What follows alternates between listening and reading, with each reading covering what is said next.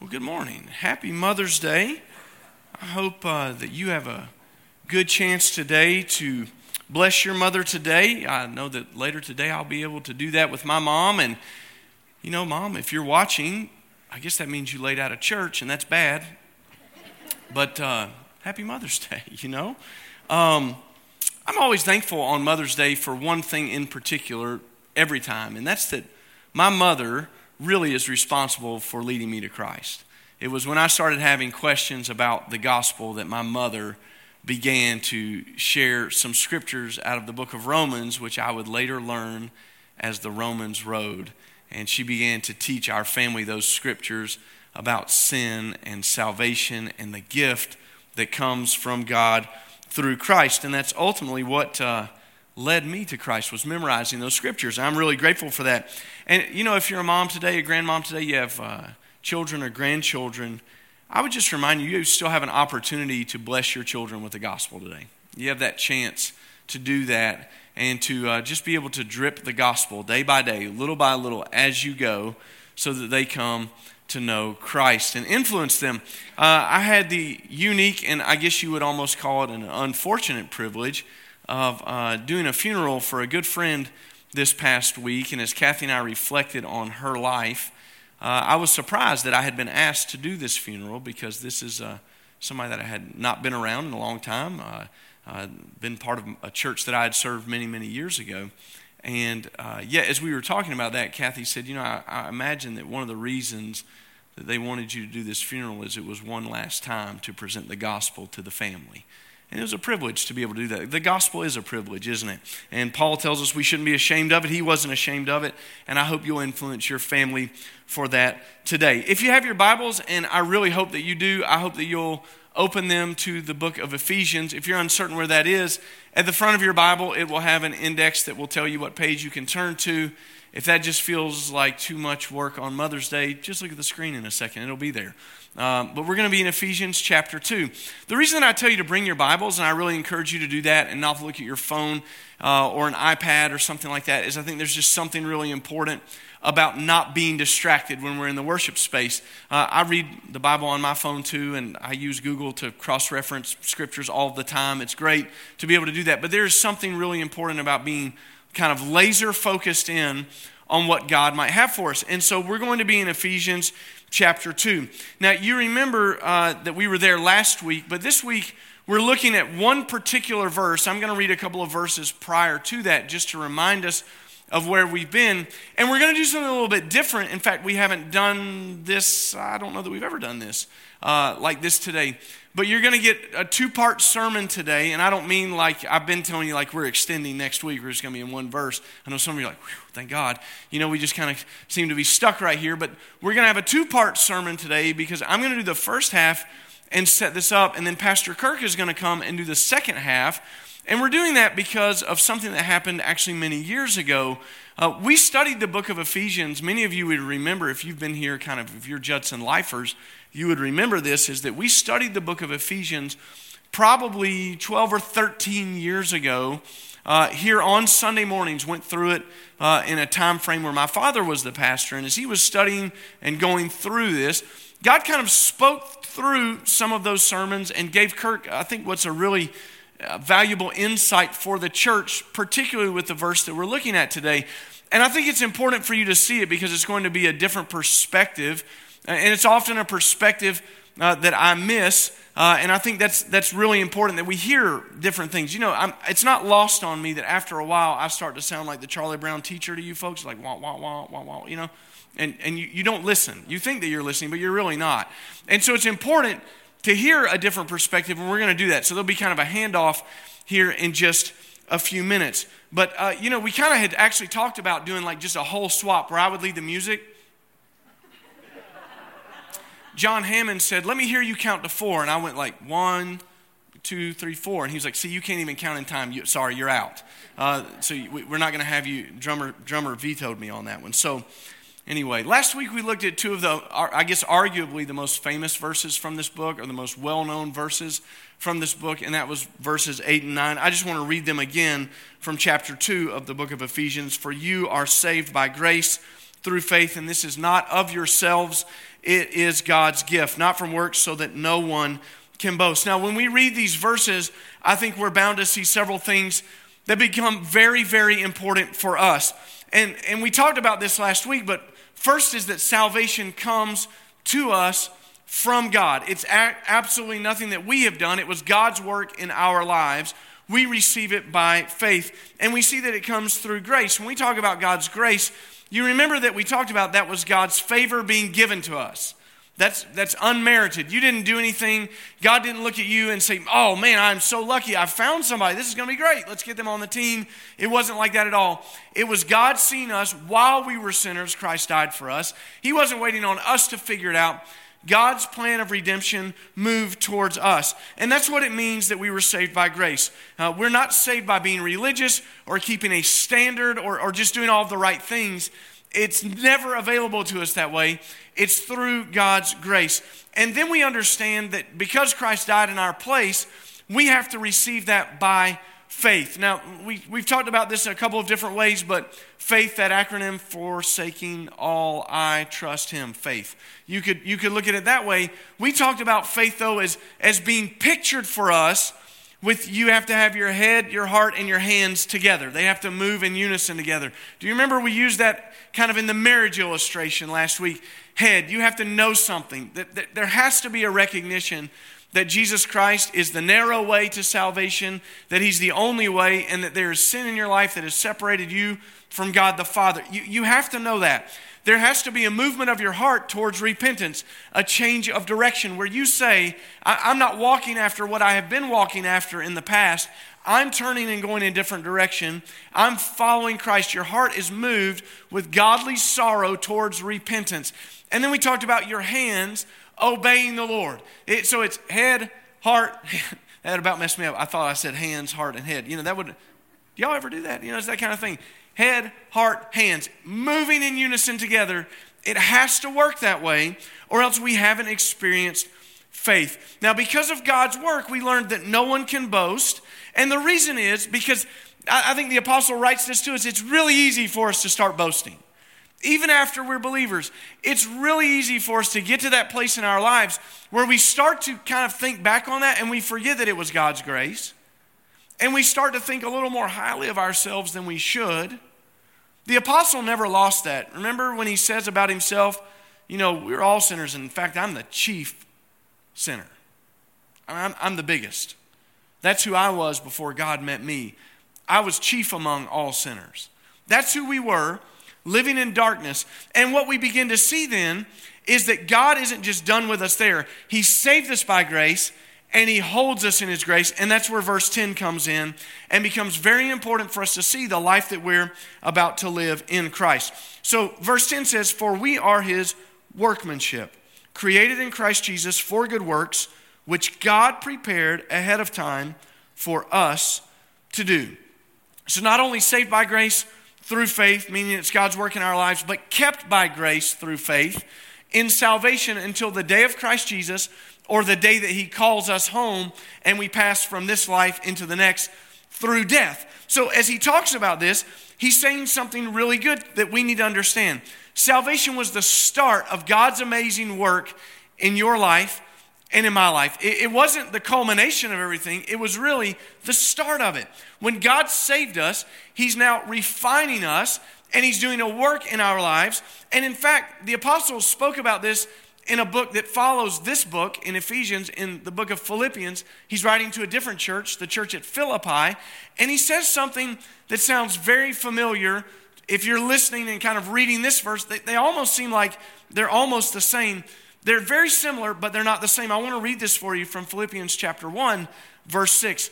I am sure of this, that he who started a good work in you will carry it on to completion until the day of Christ Jesus. That's that great verse out of Philippians when he's writing to that church and he says, listen, I'm glad we've been able to partner in the gospel together. I'm glad we're on the same team. And I'm sure about your church and your life that what God started in you, he's going to be faithful to complete. Again, there's some similarities in these verses, and I want to show you those similarities, but then I want to show you the differences in these verses as well, because they are different. So the similarities of these verses would be this. He's stating that God is doing the work. I think oftentimes we forget that. It's just hard for us to imagine that really God is doing the work. You know, in our culture today, when people mess up, they begin to say something like this: I realize I have work to do, and I need to do better. That sounds good, doesn't it? Like, I have some work to do. And we talk about work on yourself. Work on yourself to become better. But that really is a little bit kind of at odds with what the Christian life says God is doing in our lives, because it's God's work to refine us. It's our work to yield to the Holy Spirit. It's our work to yield to what God is doing in our lives, but God is always the actor. Now, that shouldn't come as a surprise to you, because we spent the entire time that we looked at chapter 1 talking about how God was the actor in every one of those verses. All of those spiritual blessings that we had in Christ, they come from God. God was doing this through Christ by means of the Holy Spirit. That's every spiritual blessing. If you missed those messages, you go back and listen to them online, or you can just take what I just told you and read through Ephesians chapter 1 again, and you will see it's always God working through Christ by the power of the Holy Spirit in our lives. So as God's working to complete the work of salvation in our lives, to complete the refining process of sanctification, and that's just a big word, sanctification, that means that we're becoming more like Christ. That's what that means. So when God saves you, He starts the work. He continues the work. The rest of your time here on earth, He's working so that you become more like Christ. The result is holiness in your life. And so He says, I'm working here. I'm doing this. It's not, I promise to do better. I'll work harder. It's not that. It's me yielding to the work of the Holy Spirit. In Philippians, he's also reminding a group of believers about this by saying God started something in your life and He isn't finished. Aren't you glad that God's not finished with you just yet? I'm really glad. I'm really grateful that God doesn't just say, like a lot of people think He does, well, you know, God's just this kind of omnipotent force in the world, and we know that He's there and He kind of directs things, but He steps back from us. That's not true at all. God is absolutely involved in the minutia of your life. He's involved in all parts of your life. He's wanting to make you into something spectacular, and that's holy. He's wanting to make you different. And so He doesn't just save us and say, good luck. Hope things go well for you. No, He says, I'm glad that you're saved. Now, I'm going to walk with you, and I'm going to change you little by little. I'm going to make you more and more like Christ. I'm going to put the life of Christ in you. Now, in the same way, we see this in the book of Ephesians, don't we? We see that God's working in our lives to make us something, but He also says that God's working to do something in our lives that happened before time began. Did you notice that? He said you were created to do these good works God prepared ahead of time for us to do. Now, I just told you a minute ago that all this wasn't about works. Does it feel like I'm contradicting myself? Because I'm not. Why could it not be about works when we're saved, but then there are works that we should do? One of the things I was thinking about as I drove in this morning is that the Bible is masterful in making sure you don't run to extremes. For instance, there are people that say, well, it's all about the works. And He says, no, it's by grace that you've been saved. But then when we read James, what does James say? No, I'm going to show you my faith by my works. But he didn't say I'm going to show you how to get faith by working for it. There's a difference, isn't there? Once we're saved, God begins to make us holy. We become like Christ. Well, Christ didn't just sit around when He was here on earth. Jesus didn't just hang out. He was working for the Father. He was doing the Father's will, the Father's bidding. He's following the Father's will, and we're doing the same thing. And so we can't begin to do good works until God has changed our hearts to be like His. And He's done that in Christ. The word work in Philippians sounds similar to the word workmanship in Ephesians, but it's actually quite different. And I'm not going to spend a lot of time on this because Pastor Kurt will give you kind of the main thrust of this. But here's an important thing that you need to understand. In Philippians, he's talking about a deed, an activity that God did in your life. Salvation. He did this. When we think about workmanship, when you add S-H-I-P to the end of something like that, like craftsmanship, it's not just that somebody slapped something together, is it? It's art. There's something being done. It's masterful. It's skillful what God's doing. Well, what is he saying God's doing? He's saying that God's doing something and creating a people for himself. He wanted this, and God has always wanted this. You remember when he called Abraham out of darkness, out of idolatry? He was making a people for himself, and that culminates at the cross. You may remember that we spent a lot of time talking about a couple of verses in chapter 1 where Paul said, we and you. What was he talking about? We, the Jews, and you, the Gentiles, brought together in oneness at the cross. God creating a people for himself to do what? Good works. That's the thing. God was doing something in Jesus that was going to last for all eternity. And it didn't matter anymore if you're a Jew or a Gentile. Now, we should all say amen to that. Praise God that it didn't matter anymore, that we're part of God's family. At the cross, he's creating this people for himself. And what Paul is telling these believers is that as God's plan unfolds, it's now unfolding fully, and we understand it, that we're not just created to be a people who sit. I think that sometimes we've missed that. We're happy that we're saved. I'm grateful I'm saved. I'm grateful my family's saved. But that's it. That misses the point of this verse. God's creating something in you to do something. That you would do something. That you would do good works. That you would be a living testimony to the lost world as you live your life on purpose, on mission, doing the things that Christ did. Christ met people where they were at in their need. He proclaimed the gospel. He fed people when they were hungry. He met their physical maladies and healed them. He did those things, and we have this opportunity to step into people's lives and do the exact same thing. I think that's the terrible misconception of the modern church. It's almost as if we kind of live with this misunderstanding that God just saved us for the purpose of saving us. Well, here's what God did. God saved us from something, ourselves, to something, good works.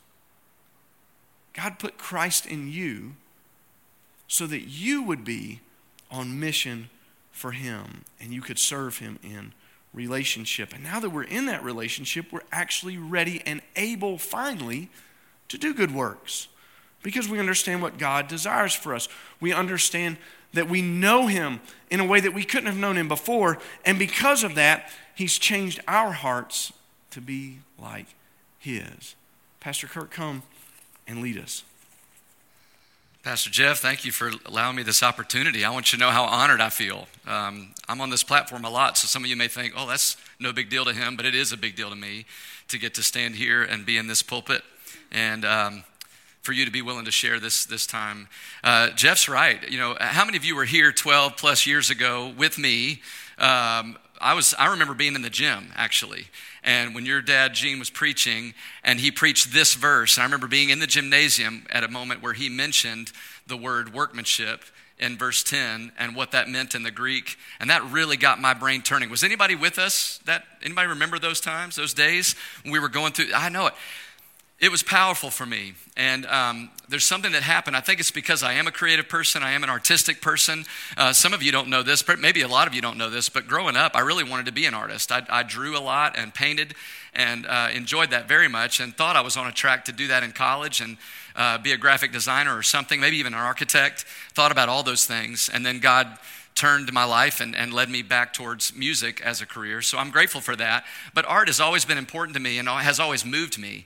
And so when Pastor Gene started talking about this word workmanship and what it means, it just began to really spark some ideas in my mind. You'll see this word up here. That doesn't look like an English word, does it, on the screen there? I want you to say it with me, though. It's pronounced poema. Say that. Yeah. So if you were here when Gene taught this, you'll remember this. But this word poema is the word for workmanship in verse 10 here, when Paul says, we are God's workmanship. We are his poema. And that word really means in the Greek work of art. It means, now it looks a lot like our English word poem, doesn't it? So it's immediately you can make that connection. But in fact, it means more than that. To the Greeks, poetry was the highest form of art. Now that surprised me when I researched that, because I think of other things as more interesting or more fascinating, certainly more visually stimulating, right? Poetry is just an audible art. But the reason, this is really cool, the reason why the Greeks loved poetry and esteemed it so highly is because they thought, well, when you paint, you take a canvas that someone else has made and you take paints that someone else has created and mixed up, and the artist just puts those elements together and tries to make something beautiful. Or when you sculpt, you take a big raw material, a block of stone or marble, and you carve something or out of wood, or you chip away something to make something beautiful out of stone. So you're using materials that you can find, that are readily available around you. But poetry is creating something out of nothing. That's what the Greeks would say. They would say it's pure imagination. It's your ability to come up with an idea and then manifest it in words and maybe write it down, but probably just declare it, recite it, and say it in such a way that is beautiful and attractive to people and conveys ideas. And so that's why they held it up as such a high art. Well, that matches perfectly, doesn't it, with us today when we say that we are God's poema, that we're his work of art, that we're like a poem. He is creating something, just as Jeff's referred to, in his sovereignty. He has saved us. In salvation, he is creating something out of nothing. We were dead in our sins and trespasses. We had no life, right? And so God is creating life where there was no life. He is making something out of nothing. We see that in creation in Genesis 1 as he created the universe. God is this amazing artist. And really, Paul, I think, is referencing back to that, to God's creative power, to his ability to make something beautiful out of nothing. So I want to tell you this morning, you are beautiful. How do you feel about that? Some of you are like me, and in the morning you get up and you shuffle past the mirror and you might catch a glimpse. And if you're like me, you don't look in the mirror and go, "You're quite the work of art, Kirk. You are a masterpiece." I don't do that. Do you do that? If you do, that's probably another set of issues we ought to talk about. I don't often catch myself in the mirror and think things like that, and I bet you don't either. But you know what? Even more so, I don't look into my own heart and see the sinfulness and my own tendencies and my own tendencies to walk away from the will of God and to do things just that my flesh wants to do. I don't look at my heart very often and think, "Oh, wow, what a masterpiece," either. What a work of art. In fact, most of the time I think, what a piece of work. How about you? And yet God is the one who in his creative genius can take that and make something beautiful. You are beautiful. God is making you to be a work of art, and only in the hands of God can we do that. You notice the picture here is an image of the painting, part of the painting of the Sistine Chapel ceiling. Anybody know the artist? You could say it. Michelangelo, right? So Michelangelo painted this. It took him 4 years to paint the whole ceiling, but this small part of this painting on the ceiling of the Sistine Chapel in Rome actually depicts creation. So what you see here on our right is God reaching down and giving life to Adam. And many of you recognize that. It's a famous painting, of course, by a famous artist. Michelangelo was an Italian Renaissance artist in the 1500s and did some incredible works and was well known not just for painting but for other arts, as we'll see as we continue. And this idea of poema, I like to use this image because it reminds us, as Jeff has said just a moment ago, that God is the artist, that he is the creator, that he is the one that brings beauty out of ashes. He's the one that creates something out of nothing. He did it in creation, and Paul says here he does it in salvation. He does it in your life and in my life. But I don't want us to miss the fact that Paul here says we are his workmanship. Do you notice that in verse 10? Notice in verses 8 and 9, he has said you have been saved by grace through faith. That's true of the individual. That's true of all of us. God's work of beauty is happening in each and every life where salvation occurs. That's beautiful. That's a masterpiece, a work of art in itself. But then notice that Paul turns it in verse 10 and says, for we are his workmanship. So lest we get a little distracted and think that it's all about our personal beauty or our personal holiness or only about our personal salvation, Paul says it's not. The great work of art, the great masterpiece, is when he takes your life and makes something beautiful out of it, and my life and makes something beautiful out of that, and then he puts those things together. It's like we're each a tile, a beautiful, shiny, colorful tile that he puts together in a mosaic. And that grand and glorious masterpiece is the church. It's the body of Christ. It's the bride of Christ. And it's this beautiful masterpiece that God is busy making, one heart, one life at a time. He's doing that magnificent work in you. He's doing it in me. And then when we come together, we are a beautiful tapestry, if you will, that is woven together by God. You might even think of it in terms of a choir. I like to think in musical terms. You know, all the people in the choir aren't necessarily soloists that you would want to hear sing a solo, right? You ever thought about that? Not every person in a choir necessarily wants to be up in front and sing by themselves. But when you put all those talents and those individual abilities together, it makes something magnificent. Same with an orchestra. All those individual instruments come together to make something beautiful. That's what God is doing. And it's something that only God can do. So we're reminded of that. Secondly, though, I want to move to the next slide. I'm going to talk about the process. The process of sanctification. Jeff's already mentioned that. Great art takes time. I mentioned that the Sistine Chapel took Michelangelo 4 years to complete. That's incredible to think about every day, going to that same painting, that same chapel ceiling and having to lay on his back and paint like that. And also it was fresco, which if you know anything about that process, it's even crazier. You had to put wet plaster and then paint, and it was only a certain amount of time you had. Really incredible.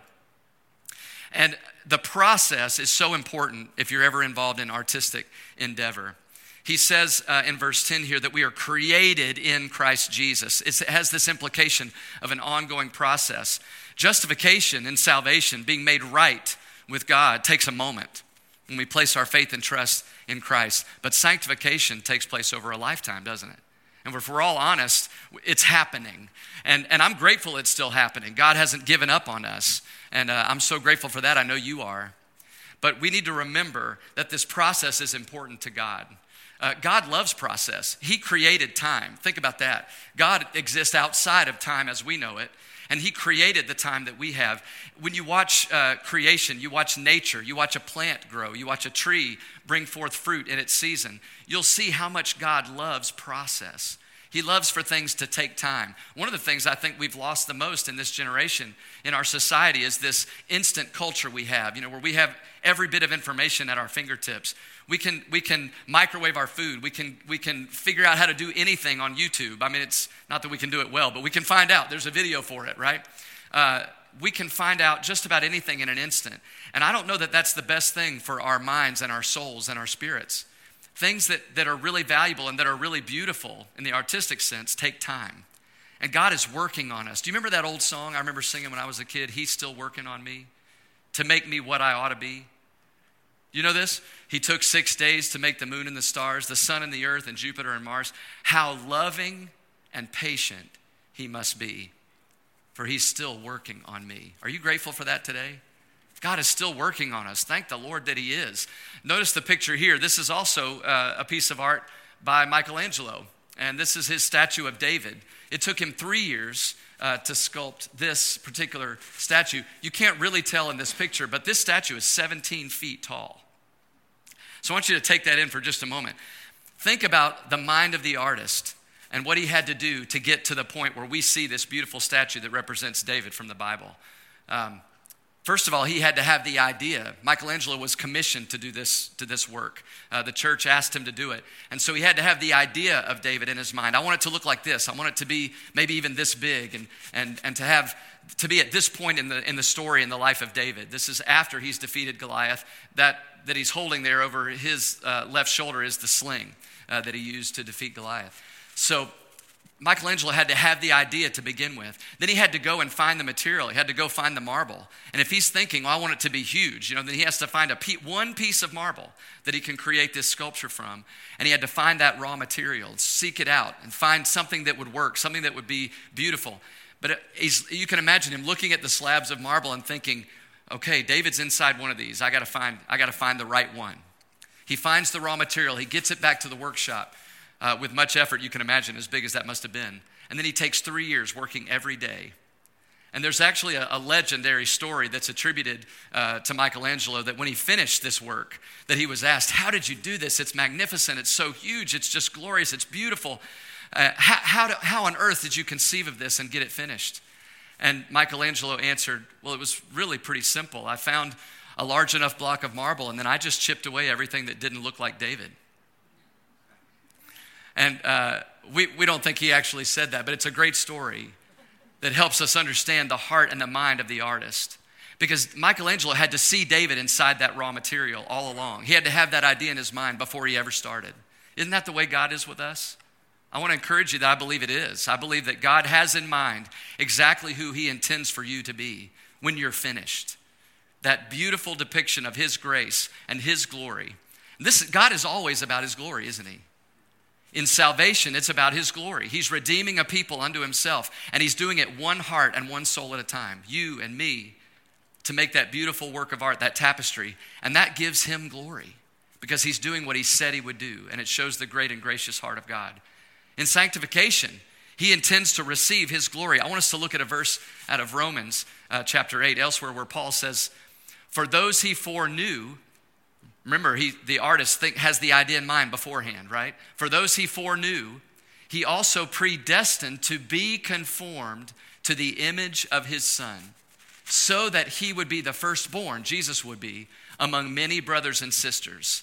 In other words, Jesus would be the firstborn, and many would come after him that would look like him. We're being conformed to the image of Jesus. That is the process of sanctification, isn't it? God is chipping away at this raw material that you and I are. He's chipping away everything that doesn't look like Jesus. That could be painful sometimes, right? It can be difficult. We might just think, oh, that's a rough edge right there. Thank you, God, for taking care of that. You know, that's getting in the way of my relationships. I really appreciate it. That really helps me for you to get rid of that little part. Oh, but wait, don't chip that away. That's something I'm really comfortable with. I really like that part of this raw material that I'm made from. Please, God, don't chip that away. And we resist the chisel and the hammer. We don't want him to conform us completely sometimes to the image of Christ. But as the work of art, we're to submit to the artist and make sure that God gets the glory for what he's doing in our life. The third thing I want to talk about today is the purpose. Jeff's already mentioned this, that we're saved for a purpose, that we're saved to do good works. That's what Paul says. Look at the verse one more time, verse 10. We are his workmanship, his work of art, his poema, created in Christ Jesus for good works, which God prepared beforehand that we should walk in them. God had the idea. He knows what he wants us to look like when we're finished. He knows the work that he is doing. I'm grateful that it's his work in salvation, that it's his work in sanctification. We're just to yield to him, to give God the glory as the work of art. But now God says, yes, but I want you not only to be something beautiful, I want you to be something useful. Some of the greatest works of art are beautiful and useful. Not to be sat on a shelf to collect dust or to be gazed at, to be admired, but to be useful in the hands of our God. That's why we have this image up here behind the purpose. This is another work of Michelangelo. This is St. Peter's Basilica in Vatican City in Rome. And I think it's kind of interesting, especially in the Renaissance period, a lot of artists were working for the church and they were doing work for the glory of God. And I think that's perfectly appropriate for us. That's why I picked Michelangelo to use illustrations from his artwork today. But this is one of the grandest houses of worship in all the world, one of the most glorious, one of the most beautiful. In fact, if the dome of the basilica looks a little bit familiar, it was actually used as one of the inspirations for the dome of our Capitol in Washington, D.C. So it does have some similarities to that with the ridges on the side and everything. If you notice both of them, you can compare them and see some similarities. So it's been a standard of beauty in our world, in the Western world, for centuries.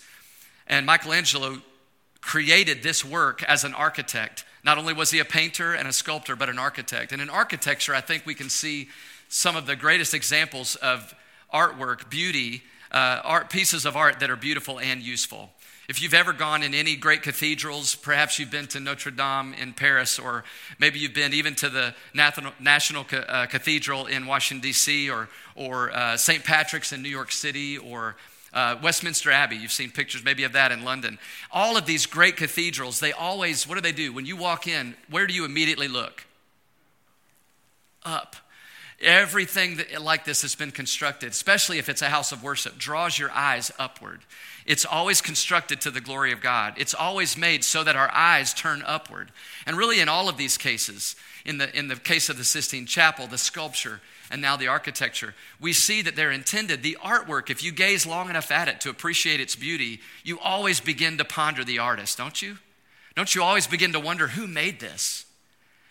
What human had the skill and the ability to create something so beautiful? And that's really what our lives are supposed to do as well.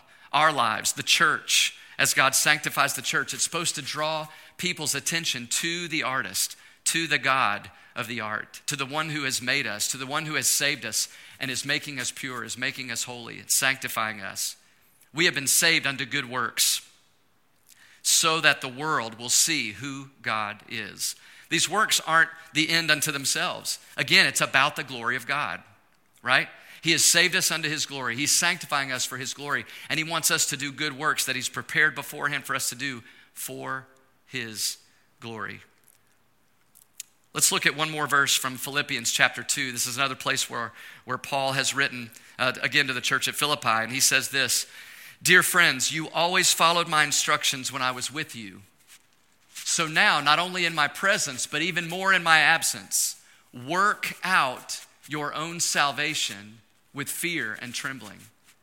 For it is God who is working in you, both to will and to work according to his good purpose." So we see in this verse, again, very parallel to what Paul has said in Ephesians chapter 2. He's saying God is working in you. He's doing all of that. Now you have to work it out. No, we're not saved by these works. We're saved for these works. God is intended to reveal who he is in the world today if we will only do the things that he has called us to do. What do those look like for you and for me? Well, they could be any variety of things. But my encouragement to you today is that you're obedient, that I'm obedient to what God has called us to do.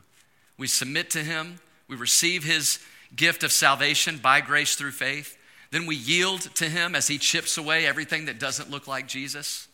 And finally, we don't just sit passively, idly by, but we get active. I love that Paul in verse 10 says that he's prepared beforehand that we should walk in them. Whenever Paul says walk, he means live. He means get moving. Move on. Let's do the things that God has called us to do. Walk in the Spirit. Walk in these good works that God has prepared for you to do. If you're wondering, perhaps this morning, if you're ever wondering, what is God up to? What's the will of God? What is he trying to do in the world? Well, what we know for sure is that he wants glory. He wants to be seen. He wants to assemble a people and draw a people unto himself. So he's busy about the work of salvation and sanctification in the church and in the body of Christ. But he invites us to be creative in the work that he's calling us to do, to represent him well in the world. Now, some of you have just as much trouble believing you're creative as you do believing you're a work of art this morning. Some of you may look in that same mirror and think, well, I'm not a creative person. I mean, that person writes songs, or that person draws pictures, or that person designs architecture. How am I creative? But I want to dispel that myth today, because every one of us are creative. God has put in us imagination. And he wants you to employ every creative impulse you have for the sake of his name and his glory. So the question for us today is probably threefold. What is your next step in following Jesus? Is it to respond to God's grace by faith?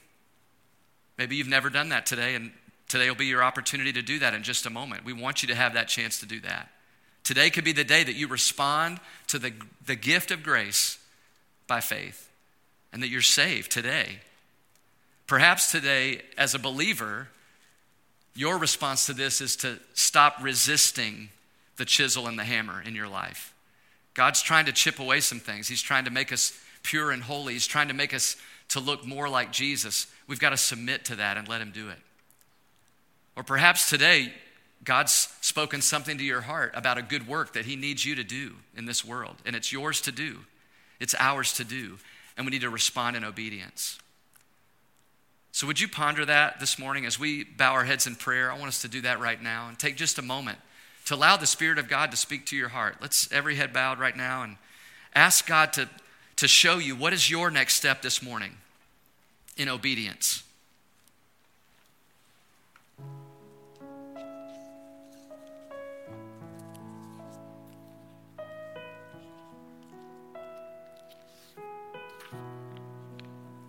Father, we're so grateful for your word this morning. We're so grateful for how you teach us, how your Spirit continues to guide us down the path of sanctification and to become more like Jesus. And we do long for that, God. We humble ourselves right now before you, asking you to have your way in our heart. Show us, Lord, if our next step is to receive your gift of salvation today. Show us today, Lord, if there's any place in our life where we're resisting your work of sanctification. Anything you want to chip away to help us look more like Jesus. Father, speak to our hearts this morning. What would you have us do in obedience? What good works could we leave this place and do in our city, in our neighborhood, that would be beautiful and useful and would draw people's attention to you as the great artist? Lord, open our eyes that we might see what you would have us to do in this moment. And we will obey you. We love you. We love you, God, and we're grateful for your work, your continuing work in our lives. We respond in faith and we respond in obedience. In Jesus' name we pray. Amen.